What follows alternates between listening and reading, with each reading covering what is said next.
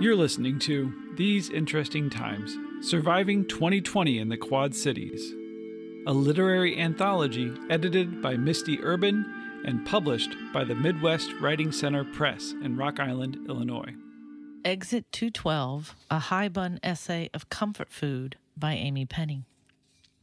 Introit. My New Year's resolutions from early 2020 included eating less meat because I've had to pull over at rest areas during my 30-mile commute to work more than once to weep for the piglets, their pink snouts crying through the steel slaughter wagon as the semis passed me on their way from southern farms to the processing plants north of my drafty arts and crafts home on the prairie. I was determined to slowly shift from pork ribs to portobello mushrooms with sherry sauce. By mid-March, the single IGA grocery store in my town was devoid of toilet paper, yeast, butter, most of the meat, soap, and cheese sticks. It was time to get creative, even if it meant the whole shift to veganism would happen in fits and starts. Highways became quiet, ribbons filled with courageous drivers, determined and still on time. Frank's red-hot buffalo wing sauce. Grocery shopping made way for a virus that took our breath away. Microscopic organisms shut down Michigan Avenue and local cupcake shops, and even the cast iron pub on Sale Street. When trips to the grocery store suddenly required risk management and liability insurance, every excursion mattered, and we needed reliable condiments. Frank's red-hot buffalo wing sauce resurrected the remaining life in leftovers, from wilted celery to those yellow tofu crumbles dancing in their own slime in the back of the fridge. Frank's hides the aftertaste of the vegan beef and chicken I'd ordered pre-pandemic from a meal delivery service. Soon, I had to find something to disguise the meat's fraudulent qualities. Frank's became my pungent pandemic go-to with its delicate dance of vinegar and cayenne. I've always appreciated buffalo wing sauce in the past, but Frank's was one of the few condiments that never ran out at our IGA, and overnight it became a staple. Despair goes viral. Anxious gatherers cling to condiments for asylum. Gin. I'm normally a Tito's girl, but this pandemic screamed for gin and tonic. I found Bartram's, a delightful balance of dry London gin and more herbal botanicals. Thank God Bartram's Sparkles and Sprite Zero, the closest thing to diet tonic I could find when IGA was out and I had to turn to Casey's for mixers. I tried Bartram's because Friar Tuck was out of Hendrick's. Happy accident. But it's 30 miles to Friar Tuck's, which means buying at least 2 bottles at a time. Hoarding bottles in pairs, 2 by 2, preserving the ark, waiting for doves to signal rainbows. Bay leaves. I potted some last spring when the pandemic naturally meant we should all cultivate victory gardens. Our Penzance Street house sits on a corner lot, rich in black Illinois soil. The first spring we moved into this centenarian house, I planted packets of pumpkins, cucumbers, lettuce, broccoli, green beans, radishes, and tomatoes. I grew up a city girl, Atlanta, Denver, Charlotte, a brief stint near Fort Worth. Transplanted city girls don't grow up knowing that packets of pumpkins next to cucumbers on top of lettuce and crawling with green beans means you'll get at least 200 times the pumpkins needed for 2 sons to carve up in October. Who knew green beans require something to climb on? Live and learn. Last spring, I nailed the perfect balance of radishes, greens, tomatoes, and herbs. Bay leaves endure summer heat and deep winter chill, cherish hope in rugged stalks. Spam casserole. I know. I resolved to be more vegan, but I am confident that no pigs are harmed in the production of spam. Besides, by early fall, all we wanted was comfort food, and I missed my mama's spam casserole, the proverbial taste of my southern childhood.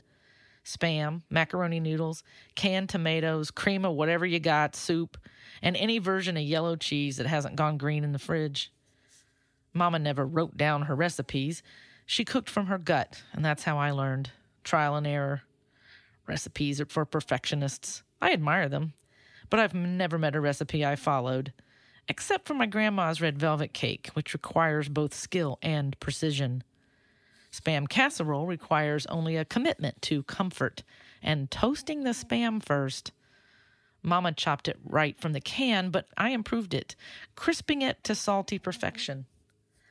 I wish I could share it with her now. She's been dead well over 20 years, but times like these make us miss our moms collectively. Watching mothers die this year stretched a mom-shaped wound in the fabric of our shared multiverse.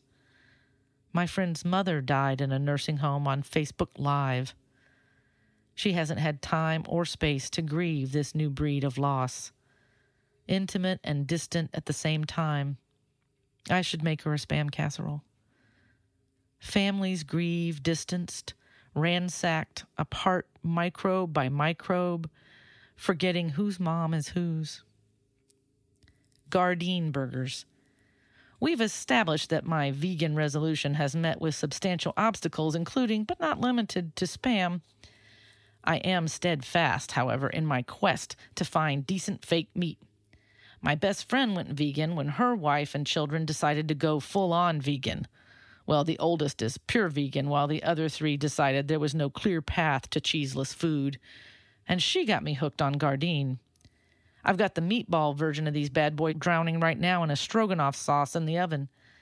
Over the Amish dumplings I nabbed last summer from one of the random Amish shoppies in Arthur. The carnivores won't know what hit them. I can't, however, cook a fake meatloaf that tastes like my mama's real thing. By Christmas, sheltering in place deepened the craving for comfort food. And while the meatloaf itself is tasty, the comfort comes the next day. Cold meatloaf sandwiches as late breakfast. Sliced loaf with a chilled glaze of beef fat atop undercooked bacon chunks, settled between two slices of slightly stale white bread, smothered in Hellmann's, slathered on both sides of the bread, finished with fresh 42-degree, check that thermometer, Heinz ketchup from the upside-down bottle in the refrigerator door. Now that's a sandwich. If Mama had lived past her second marriage to Smirnoffs, maybe she'd have loved Frank's. But she died before buffalo sauce was as common as ketchup. She died before I finished developing.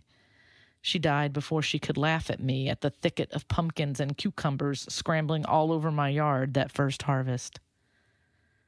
Whispering lunar incantations, midnights shake the memories as a madman shakes dead geraniums.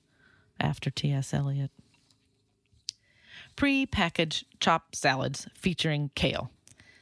Our IGA's random assortment of kale salad kits are a lifesaver. Sure, they're overpriced. One could chop up kale, radish slivers, and dried up carrots oneself, of course, but one doesn't. Those corrupt single-use plastic bags call to me from the bright lights of grab-and-go produce. If I should eat more kale anyway, the less time I have to spend thinking about its bitter leaves from my yard texture, the better. I made sure to feed my husband and sons the healthiest foods I could find in the midst of food shortages and mass strangers. Plus, the store was always out of spinach. Green was hard to find. Shelves were barren and brown. Even yellow was bright as seen on TV. Mary's Gone crackers. These are not available at Exit 212. They are shipped from the villainous Amazon empire or from my online market of choice, Thrive Market, the brainchild of 4 millennials on a mission, headquartered in California. Mary's brown rice and quinoa delights are manufactured in Reno, Nevada, and certified organic by the International Certification Services in Medina, North Dakota. Mary's black pepper crackers are a natural mate for guacamole, salsa, cream cheese, whatever you can scavenge. They keep me connected to California and Nevada and North Dakota by my postman. They remind me that there's still a world out there at other exits off other highways we haven't been able to travel for over a year. They comfort with sea salt and soybeans, the soybeans that will be planted right here in all directions this spring, regardless of how many more moms and dads pass away, or how many students drop out of school, or how many more local kids die from painkillers. Life will thrive in its next harvest. Spring's sowing is right around the corner, no matter how cracked we are.